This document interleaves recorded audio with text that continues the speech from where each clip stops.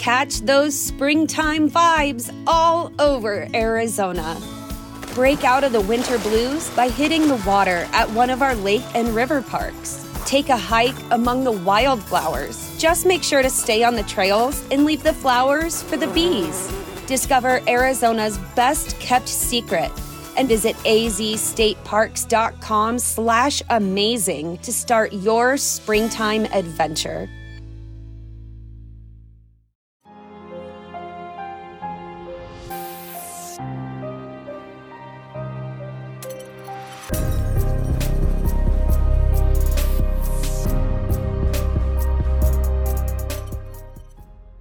Hello everyone, what is up? Welcome back to another episode of Killer Instinct, you guys. Thank you so much for joining me today. If you are new here, hi, my name is Savannah and I am your host of Killer Instinct. Before we get started, make sure you go ahead and hit that subscribe button. That way you never miss an episode. We post weekly on the podcast every Wednesday and then again every Thursday on YouTube, and you are not going to want to miss it. Now, as you guys can tell by the title of today's episode, today we are discussing the solved case of Meredith Emerson and how solving her case uncovered a potential serial killer. Let's jump right on into it today.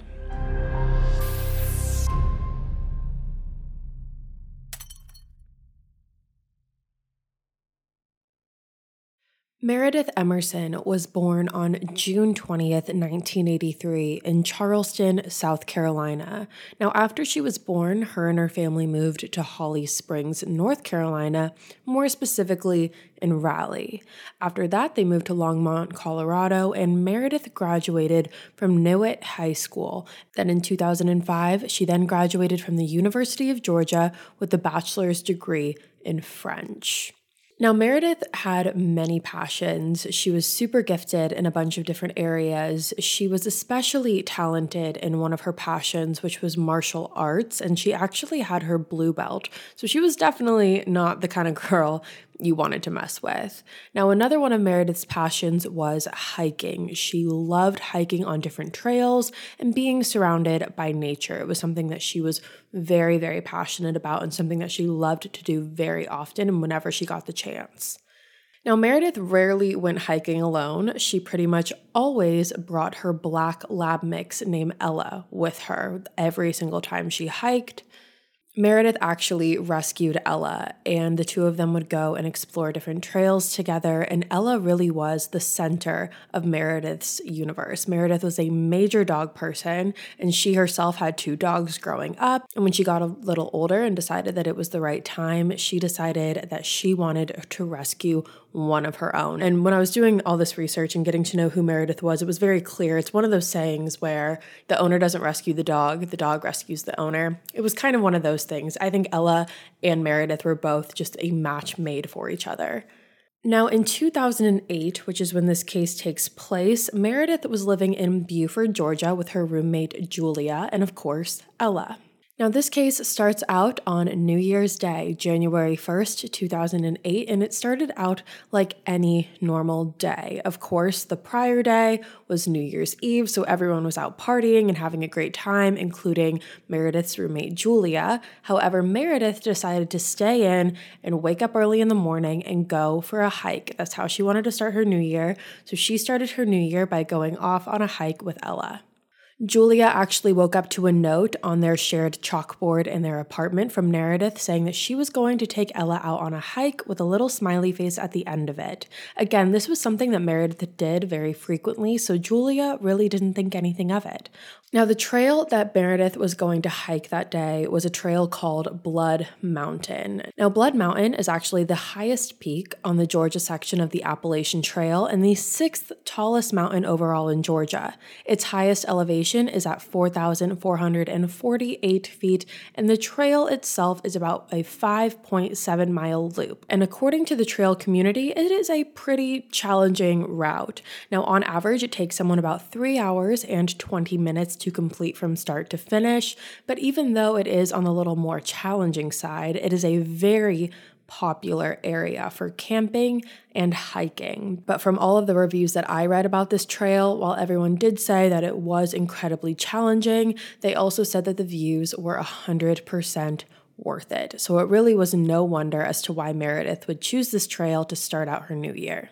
Now, on the day of the 1st, Julia decided that she wanted to continue her New Year's Day celebration. So after reading the note that Meredith had left on the chalkboard, she went out and continued her New Year's celebration and came back later in the day and just assumed that Meredith had made it back, however, didn't physically check in with her. But you guys know, if you've ever experienced having a roommate before, sometimes you go in and out of the house without checking in or, talking or seeing each other. And that's exactly what happened. And Julia didn't think anything of it until the next morning, which was January 2nd. Now, Julia and Meredith had pretty much established a routine. And this routine was that Meredith always had to wake up super early for work. And when she did that, she would place Ella in Julia's room, and Julia would take care of her in the morning, take her outside, feed her before bringing her back in before she herself left for work. And then while Julia was gone at work, Meredith would come back and take care of Ella throughout the rest of the day. So that is the routine that the two of them had established. However, when Julia woke up on the morning of January 2nd and noticed that Ella was not in her room, nor was she anywhere in the apartment, Julia started to get a little worried. Now, Julia started calling Meredith's cell phone, however, it was going straight to voicemail. And so Julia went on to work, went on with the rest of her day, and she wasn't super worried until she got a call from one of Meredith's coworkers who said that Meredith never showed up for work that day. And Meredith was a very reliable and responsible person, and she was not the type that was just going to not show up to work without any explanation. So that is when Julia knew that something was definitely wrong, and she drove over to the sheriff's office to file a missing persons report. Now, the next thing that Julia decided to do is she decided to call up some of Meredith's friends because they had absolutely no idea where Meredith went hiking that day. Meredith never said on the note where exactly she was going hiking, so Julia had no clue where she went when she went hiking that day. So she called up her friends. They all met at Julia and Meredith's apartment, and they started looking through a lot of Meredith's books. And Meredith had a lot of books on different hiking trails, and she would highlight the ones that she wanted to go to, or the ones that she wanted to explore, or the ones that she'd already been to. So all of them started going through these books and decided that they were going to split up into groups and drive to all of the different trails that were highlighted in Meredith's books and see if they could find her car. So that is what they did until ultimately one of the friend groups found Meredith's car at the bottom of the trail at Blood Mountain. Now, the friend groups immediately informed the others, and they all raced over to Blood Mountain and started hiking the trail to see if they could come across either Meredith or Ella. However, they couldn't find either. And you have to give a lot of props to Julia and Meredith's friends because this was a very creative way to find out where Meredith went that day. Now, they searched the trail all throughout the night of the 2nd, and unfortunately, they weren't able to find anything. No Meredith, no Ella, nothing. And they started to get very worried because they didn't know if Meredith was injured on the trail somewhere, and it was starting to get dark and the temperatures were starting to drop. But ultimately, there was really nothing that they could do, and so they went back home that night and resumed their search again Thursday, which was the following morning on January 4th. However, this time they were not alone. This time the authorities had met them at the bottom of the trail, and they all joined together and started searching. And this time when they all searched together, they did come across a couple items. Now, along the trail, authorities were able to find Meredith's water bottle, Ella's dog leash, as well as a police baton. Now, where these items were discovered, the ground looked very disheveled, as if there was a struggle that took place. And this was obviously very concerning. These are not the items you want to be finding at all. And finding a police baton was very weird in this situation. It's kind of like which item doesn't belong in this group, and it's the police baton.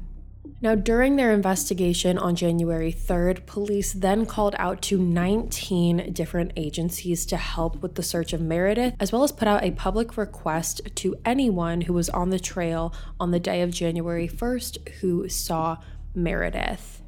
And when they did that, they actually got multiple people calling in who said that they were on the Blood Mountain Trail on January 1st, and they did in fact see Meredith that day, and they said that she was seen talking to an older man. And they also said that this older man had a reddish dog, and they described this man as being very strange looking and wiry. Those were the two adjectives that were used to describe him. He was described as a white male between the ages of 50 and 60 years old, and he was around 160 pounds. And many people said that he was driving a white van. They saw him get in and out of this white van, and police were actually able to find a picture of the white van because a hiker had actually taken a picture of their own car in the parking lot, and in the background of this picture was this white van. So police had a photo image of what the white van was presumed to have looked like, and they also put out this physical description into the public along with the idea of the white van.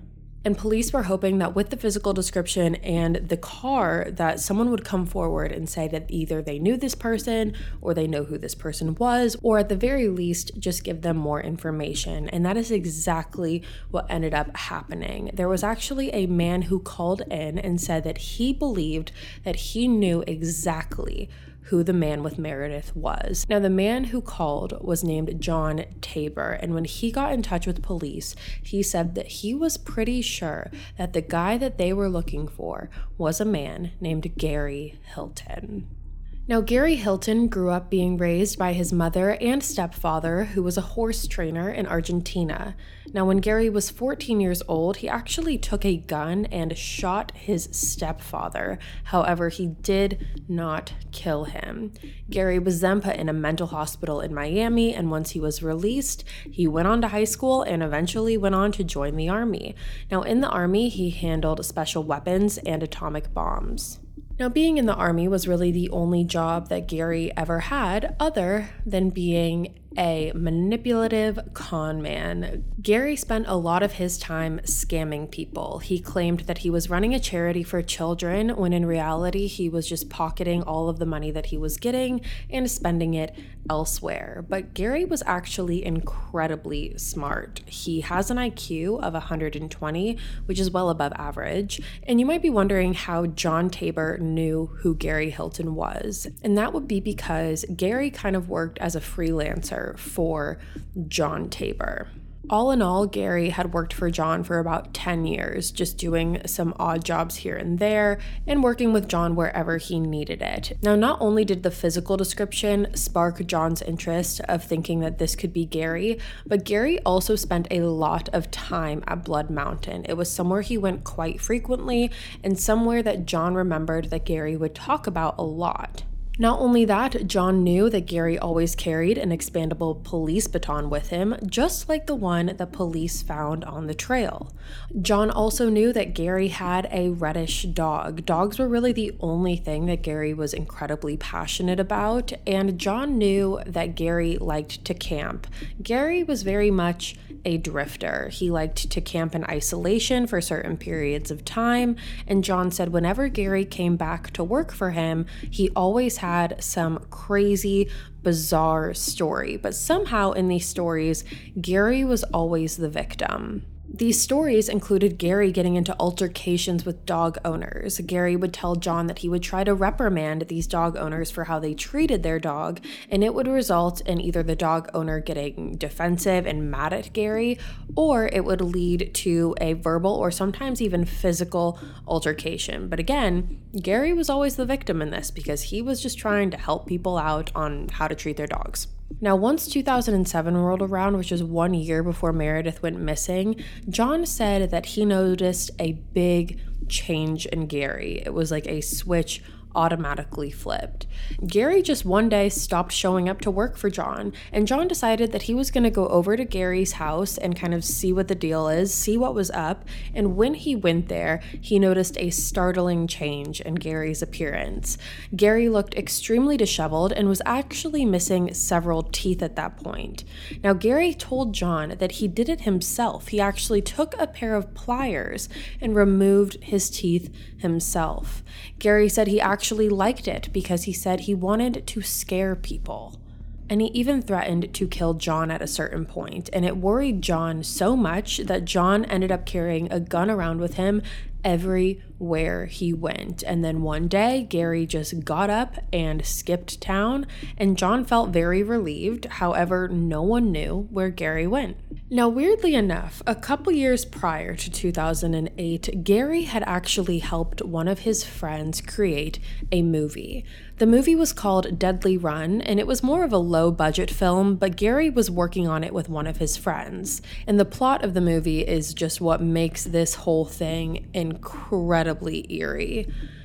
Now, the plot of this movie was about these girls who would go hiking in the woods, and they would find a guy, and they would befriend this guy, and essentially this man would kidnap them and hunt them down in the woods and then kill them.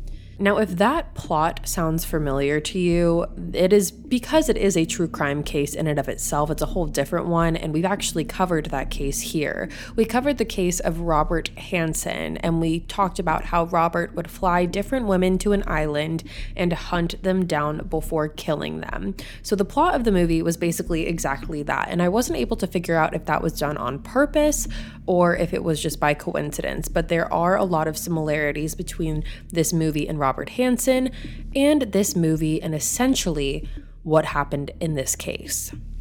Now, Gary was heavily involved in the entirety of this film, and his favorite part of this film was actually teaching the lead actor how to come off as a serial killer.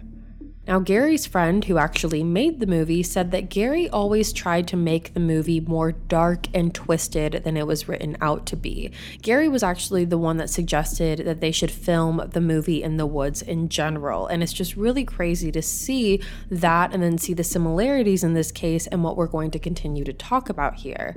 And by the way, just a weird fact in this case is that the friend who actually made the movie, he was the owner, the original owner of Gary's dog. Gary actually stole this man's dog and then raised it as his own. Because like I said, the only thing that Gary cared about in the world was dogs, weirdly enough.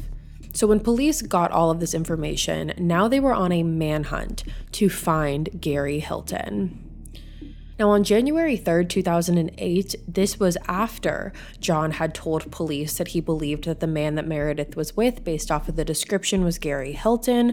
John actually received a phone call from Gary, and it was very ironic because John hadn't heard from Gary in months. Now, when Gary called John, he told John that he was sorry for leaving the work so abruptly, but he just needed to get away. He was mentally ill. However, he was better now and he was ready to get back to work. And while John was on the phone with Gary, he had to make a very quick decision, and he decided that he needed to act cool, calm, and collected and act like there wasn't a multi-state manhunt going on for Gary at the moment. And it also seemed like Gary wasn't aware of what was going on either. He mentioned absolutely nothing of this manhunt. And John actually decided in that moment to come up with a strategy to try and trap Gary and lure him into police custody. So while John was on the phone, he told Gary to swing by his office and he will leave a check for the money that he owed Gary for all of the work that he had done, and that Gary can come by, grab the check, and then he can continue working for John as normal. Now, after he did that, John then called authorities and let them know of the plan. Now, John gave authorities the name of the location, and they staked out the area and waited for Gary. However, the time came and passed, and Gary never showed up. Now, the next day, on January 4th, 2008, there was actually a woman who found a black lab mix wandering stray around a parking lot of a grocery store. The woman actually took the dog to a local vet, and through the chip that the dog had, they were able to identify this dog to be Ella, who again was Meredith's lab. So now, even though authorities didn't have Meredith, they did have Ella, who was also missing this entire time as well. And that same day, January 4th, authorities got a call from one of Gary's friends who told them that Gary had actually called her asking for money. And while this friend was on the phone with Gary, she basically told him, like, don't you realize that there is a nationwide manhunt going on for you? And apparently Gary just did not respond, and he immediately hung up the phone. Now, police were able to trace the phone call and figured out that it was made from a payphone near a convenience store where Ella had actually been found. So police went to that payphone where the convenience store was and started searching the area, and they came across a dumpster. And in that dumpster is where they found more of Meredith's belongings. They discovered Meredith's purse as well as 3 t-shirts with blood on them. Now, not too long after that is when police got their break. 911 calls started pouring in late on January 4th, and multiple people said that they spotted Gary Hilton's white van and red dog in a Chevron parking lot in Dunwoody, Georgia. Police raced down to the Chevron station, and that is when they found Gary Hilton cleaning out his white van. But luckily, they were able to catch him right in time before he cleaned the whole thing with bleach. And right there, right then, Gary Hilton was arrested. Now, before we move on any further, I want to take a minute and thank our sponsors. Imagine an app designed to make you use it less. Seems a little counterproductive, right? Well, Apartments.com's Instant Alert feature works exactly that way.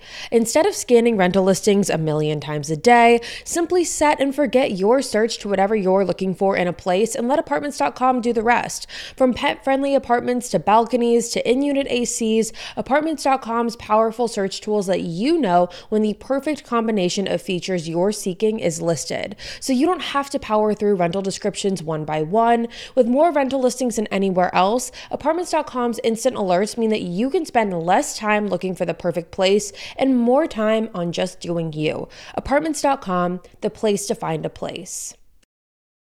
This podcast is sponsored by Ramp. Are you the decision maker in your company? Consider this. For the first time in decades, there's a better option for a corporate card and spend management platform. Meet Ramp, the only corporate card and spend management system designed to help you spend less money so you can make more. Most corporate credit cards offer points as incentives, but those points amount to less than their worth in real cash value. Ramp's business cards offer you cash back, real money in your pocket. Plus, you control who spends what with each vendor. And Ramp's software collects and verifies receipts automatically, which means you'll stop wasteful spending and close your books in hours instead of days. Businesses that use Ramp add up to 5% to their bottom line the first year. If you're a decision maker, adding Ramp could be one of the best decisions you've ever made. And now get $250 when you join Ramp for free. Just go to ramp.com/easy. Ramp.com/easy. RAMP.com/easy. Cards issued by Sutton Bank and Celtic Bank, members of FDIC. Terms and conditions apply. These days, you can't go anywhere on the internet without running into the most horrible takes. You know, your good old-fashioned homophobes, or your self-proclaimed alpha males who are writing 2-page articles titled, How to Score the Perfect Female in 10 Days. If you are just as sick of these outdated takes as we are, you will love our podcast, Outspoken, hosted by me, Sam Collins, and my incredible partner, Shannon. We are an LGBT couple who have seen it all, been called it all, and are ready to take on the never-ending world of outrageous online opinions. Each week, we bring you the most ridiculous videos, hot takes, and hellbent news we come across on the internet. So come laugh with us as we dismantle outdated ideologies and tear apart the most confident idiots on the internet on our podcast, Outspoken. You can follow and listen for free on Apple Podcasts, Spotify, YouTube, or wherever you are listening right now. Now, once Gary was brought in by authorities, he requested a lawyer immediately and refused to speak to police without one. And then after discussing with his lawyers, Gary and his lawyer came up with a plea deal. Now, the deal is that Gary was going to plead guilty for the murder of Meredith, and he was also going to bring police where he disposed of her body. However, in return, the death penalty needed to be taken off the table completely. Now, at this point, authorities main objective and main goal was to find Meredith. So if that meant taking the death penalty off the table, then so be it for them. So they decided to accept this plea deal, and Gary pled guilty to the murder of Meredith, and he was then put in a van and he led authorities down a trail at Dawson Forest. Now, Dawson Forest is located in Dawson, Georgia, just about an hour north of where Meredith lived in Buford. Now, before they got there, Gary told authorities exactly where Meredith's body was going to be found. He said that it was going to be about 120 feet into the woods from where the trail was, and that she was going to be covered by leaves and by different sticks and brush in the forest. And he also said that Meredith's head was going to be missing. Gary Hilton had decapitated Meredith Emerson. Now, Gary is basically explaining this all to police in his interrogation, and hearing the interrogation is chilling because it sounds as if Gary is literally just putting in a to-go order at a restaurant. He is cool, calm, and as collected as could be. And also didn't forget to mention to authorities that the quote-unquote only reason the head is missing is for forensics, end quote. What he means by that is that he decapitated Meredith for the purpose of no one being able to identify her right when her body was discovered. Now, after Gary told police where they would find Meredith, police then followed his instructions and discovered her body on January 4th, 2008. Now, as you can imagine, everyone was absolutely heartbroken because they were still kind of holding on to hope that Meredith would be found alive. So now that Gary had taken this plea deal and now that authorities had discovered her body, it was time for Gary to talk about what happened to Meredith. Now, Gary said that on the day of January 1st, when Meredith was on the Blood Mountain Trail, Gary said that while Meredith was on the trail, he ambushed her. However, he did say that Meredith put up a fight. I mentioned in the beginning how she had a martial arts background, and Gary ambushed her with a knife, which Meredith was actually able to knock out of his hands. And she also was able to knock out the baton out of his hands as well. Gary said, quote unquote, "She fought like hell, man."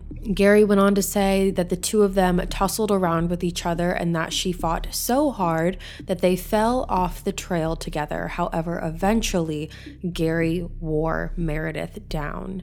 He then took Meredith into his van and threatened her by telling her that he had a gun.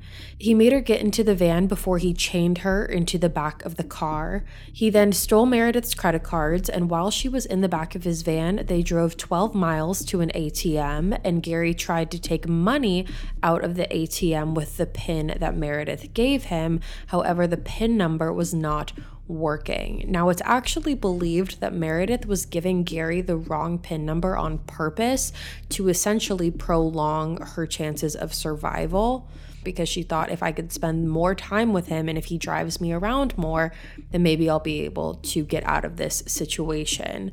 So after driving from Blood Mountain to Blairsville, which was 12 miles north, and having an unsuccessful attempt at the ATM, Gary then drove her to Gainesville to another ATM. However, that didn't work either. Now, after two failed attempts at the ATM, Gary and Meredith set up camp in a remote spot in Gainesville, and that is where he held Meredith captive in the woods for 3 days. Gary said that he told Meredith the whole time that he was going to release her after 4 days on January 4th, which again was the day that her body was discovered. He said on the morning of the 4th, he continued with this narrative that he was going to keep her alive, and he started packing up the van while she was chained to a tree. However, after making several trips back and forth from the van to the campsite, Gary then bludgeoned Meredith over the head with a tire iron until she was dead, and then continued to decapitate her. So that is what happened to Meredith. That is what Gary said he did to Meredith, and it is heart-wrenching to hear that he killed Meredith just hours before he was found and arrested. Now, on January 30th, 2008, Gary Hilton was charged in the murder of Meredith Emerson and sentenced to life in prison without the possibility of parole. Now, this is when things take a turn, and we are going to reverse back for a moment and go back and talk about the manhunt when John had told police that he believed the man that Meredith was with was Gary Hilton, and Gary Hilton's name and pictures were all plastered over the news. Now, when this was happening, police got many tips. However, the tips weren't all for Meredith's case. Like I said, Gary's pictures were plastered everywhere in Georgia and in the surrounding states, and that is when something unexpected happened.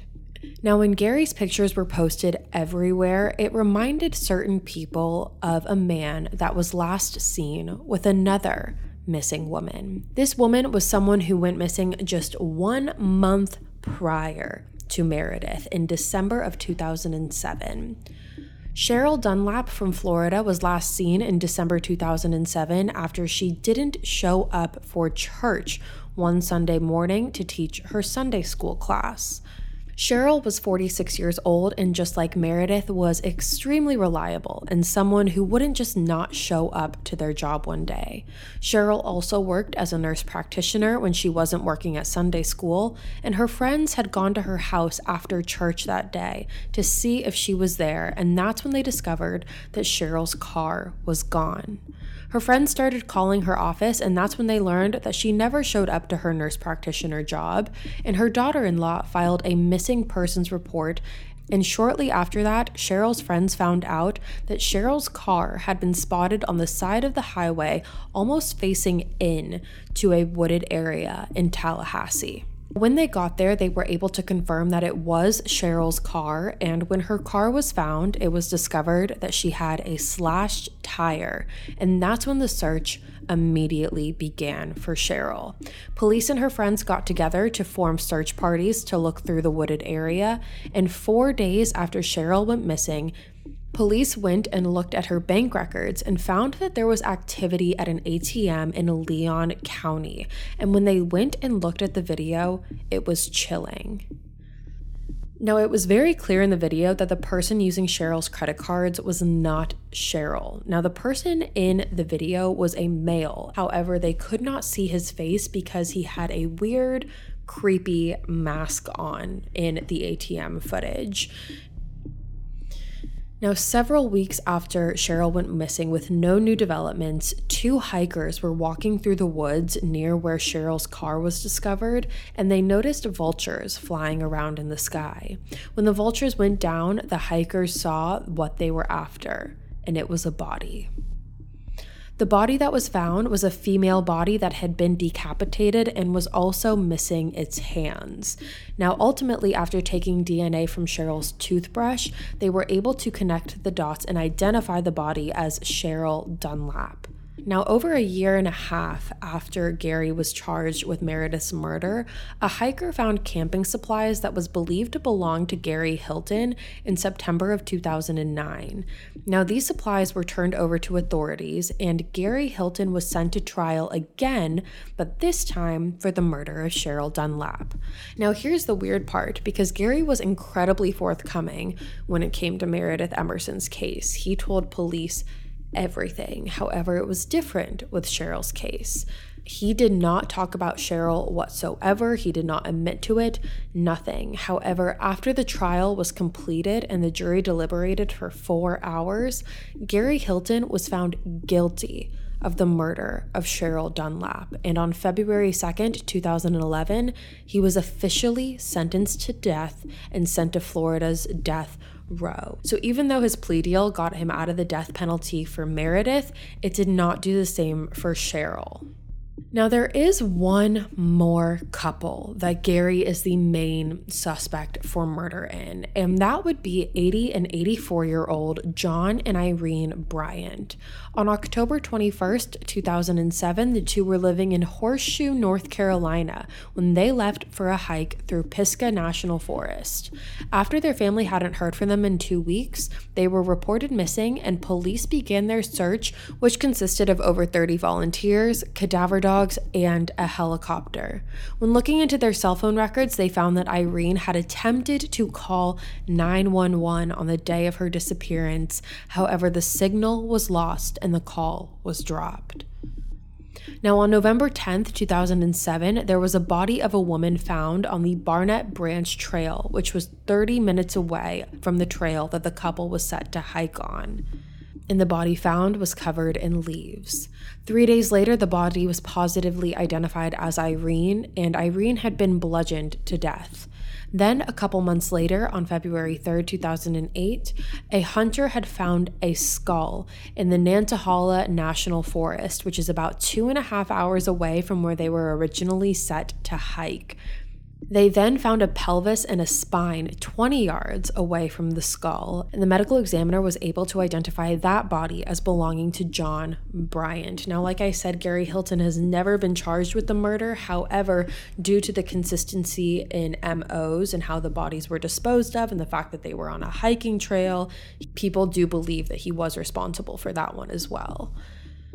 Now, in 2018, so about 4 years ago, Gary did try to overturn his death sentence, claiming that his defense team was dysfunctional and ineffective. However, his attempt was unsuccessful, and he is still currently sitting on death row at Florida Department of Corrections.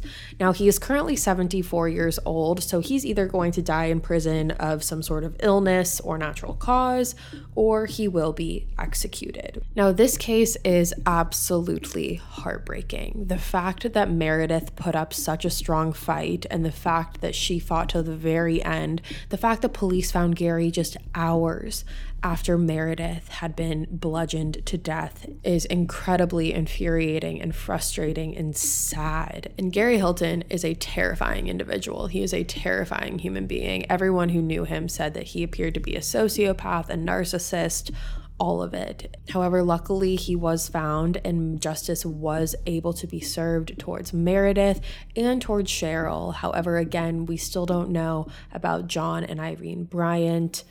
But that is the case of Meredith Emerson and the shorter version of the case of Cheryl Dunlap. And I am very interested to see what you guys have to say about it. So with that being said, you guys, that is all for me today. Thank you so much for tuning in to another episode of Killer Instinct. Again, if you are new here, hi, my name is Savannah and I'm your host of Killer Instinct. Make sure you go ahead and hit that subscribe button. That way you never miss an episode. We post weekly on the podcast every Wednesday and then again every Thursday on YouTube as well. You're not going to want to miss it. I'll be back next week with a brand new case for you guys. And until then, stay safe. Bye, guys.